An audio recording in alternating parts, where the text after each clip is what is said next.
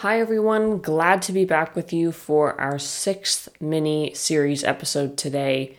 And today's topic is one I have been waiting for. I have wanted to talk about this driver since the very beginning of the series and season, as he is my favorite. So if you've been listening, you probably know who it is already. I'm quite obvious about it. But as a quick explainer as to this mini-series, as the name implies, I'm going to be focusing on one driver, one individual, and give an overview in just about 15 minutes as to their records, their stats, their driving style, and a lot more. So without further ado, today's driver is Sebastian Vettel, someone incredibly near and dear to my heart. For many reasons, I've been supporting him since I started watching F1.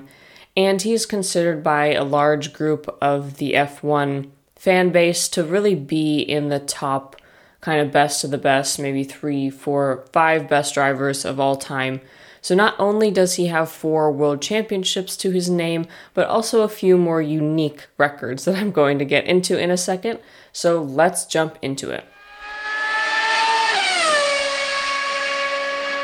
So Sebastian was born in Heppenheim, Germany, on July 3rd in 1987, and so that currently makes him 34 years old. He has 3 siblings, a brother, Fabian, and 2 sisters, Stephanie and Melanie, who we never really hear about, and he's married and has 3 kids. He is intensely private with no social media, very much goes out of his way to have as little known about him or available on the internet as possible. We are very not privy to much of his personal life. And as you kind of may also know him as the guy who names his cars, which is funny because he hasn't even named his car this year because he says it's so slow.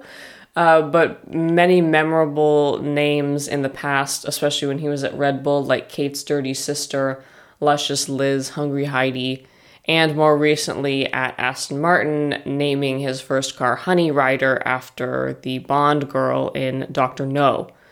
Now, into his racing career, he started really with backing from BMW. They were the ones who gave him the help that he needed to get going and get his foot in the door in terms of starting to make his way in the direction up towards Formula One.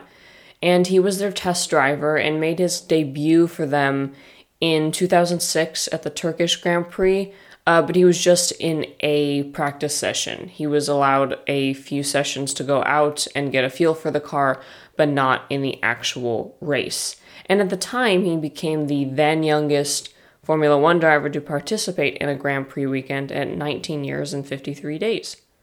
And now he would go on to make his first full race debut in 2007 at the US Grand Prix, replacing an injured Robert Kubica after he crashed in a previous race. And so he started in 7th and finished in 8th to become the then youngest driver to score a point in Formula One.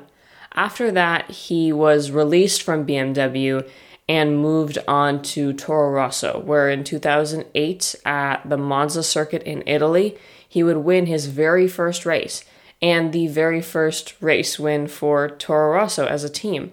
And if you'd like to watch a race that shows how good a driver Seb is, I would highly recommend watching this race.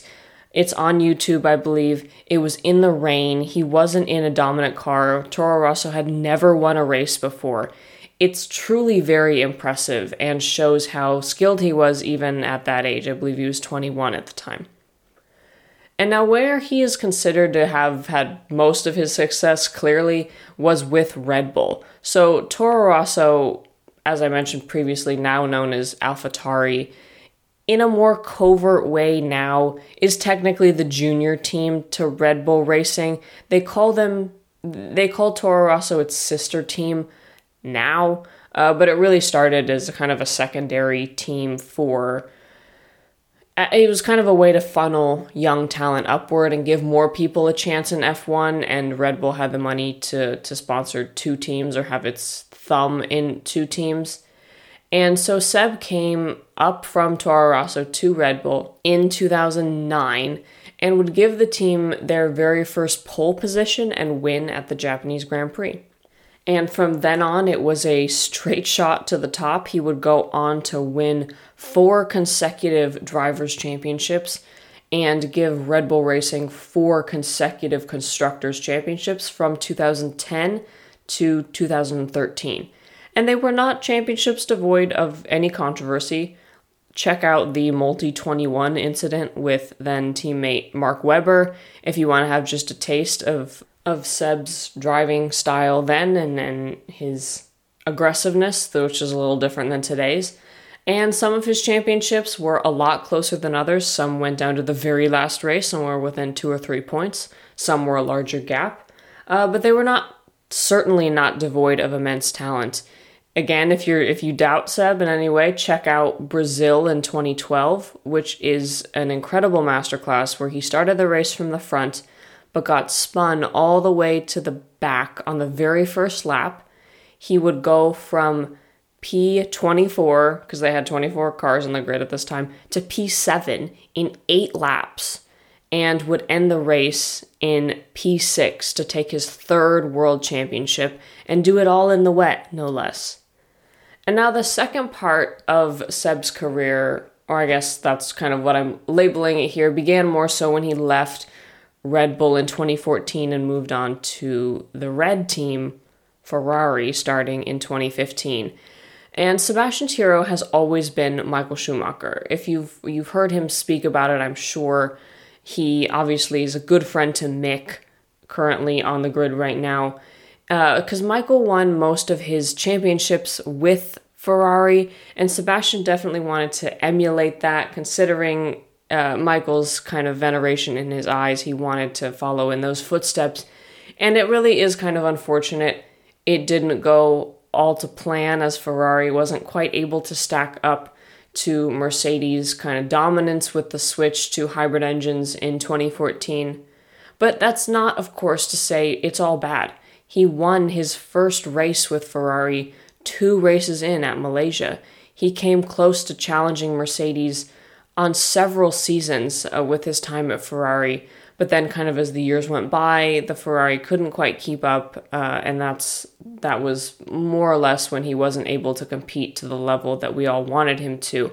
And his parting with the team in 2020 was less than amicable. I think many Seb fans have a sour taste in their mouths from the way he was treated, and the behind-the-scenes slander, the kind of cruelty, the neglect, the trash talking about him and his body even from Ferrari higher-ups was really just unpleasant to hear, and it made me sad considering how talented he is and how much he gave to that team, and in return I felt like it wasn't really he wasn't given the respect that he definitely deserved.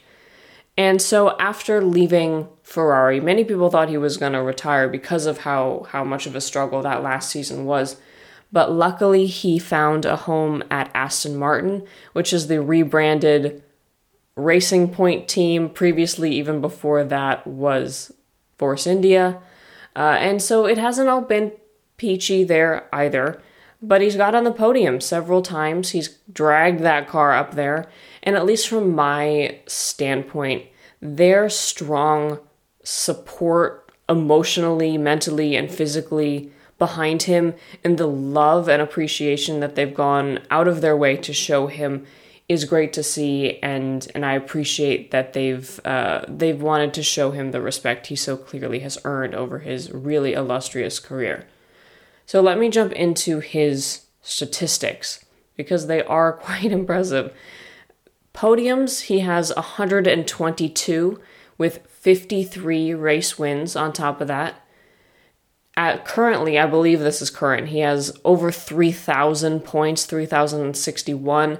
That will hopefully change as he gets his feet under him at the Aston Martin this year, and 4 world championships. He's received innumerable awards for his skills from a variety of outlets like Rookie of the Year and Sportsman of the Year. And he holds a lot of records. A lot of them have been taken over by Max Verstappen in the meantime, as Max came on the scene younger as well. But Seb holds one record that I think is absolutely hilarious and that Max will never take from him. It is for how quickly he received a penalty at the start of his career. So in Sebastian's very first official run, he was caught speeding in the pit lane and received a penalty 9 seconds into his career. 9 seconds, not minutes, races, whatever, years, minutes, or seconds, really. 9 seconds, which is a kind of weird fun fact, but I think that's pretty hilarious. And now to briefly comment on Seb's driving style. So one of a lot of things that people have criticized about Sebastian is his kind of need, or his sensitive driving style is what a lot of people will call it, which I think is unfair because in reality, every single driver has their own nuances and likes, dislikes. They all have preferences and things that they want out of the car and do with the car that make them unique in their own right. It's neither good nor bad. And so while Seb was at Red Bull, and he's still there, I believe, is Adrian Newey, and he's really considered the father of aerodynamics. And his expertise in that regard made the Red Bull as dominant as it was. He created a car that was so aerodynamically advanced that it allowed them to have such a good car, and it also directly catered to Sebastian's skills.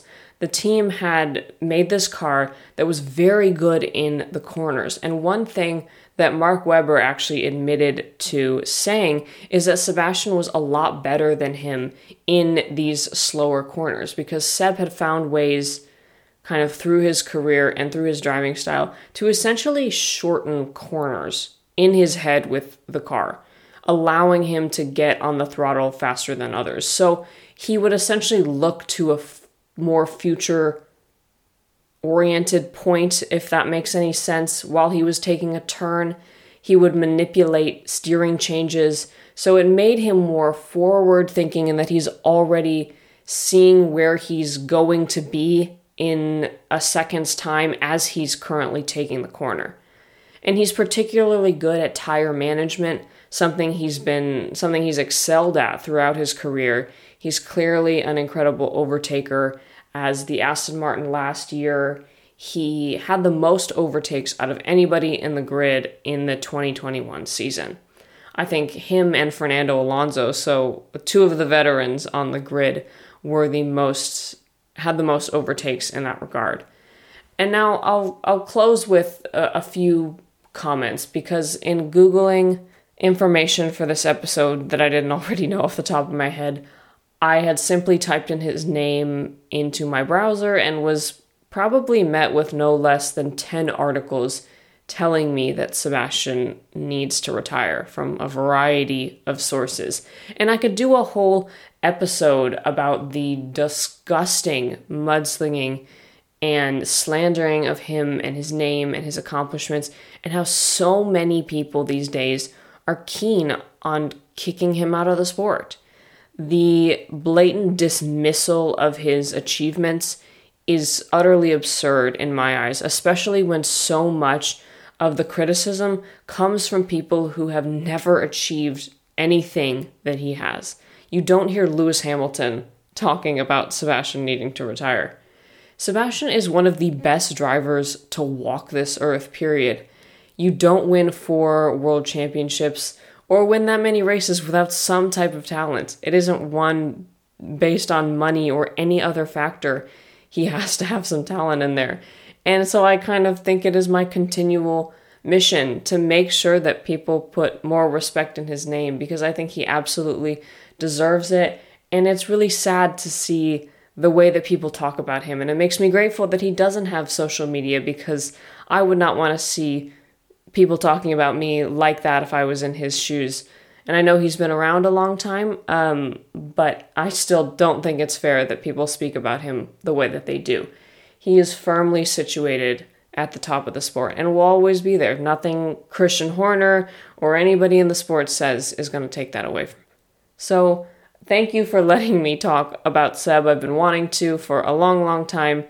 And I kept this one short for you guys. So I will see you again next week. I hope we enjoy the upcoming races, and we'll talk soon.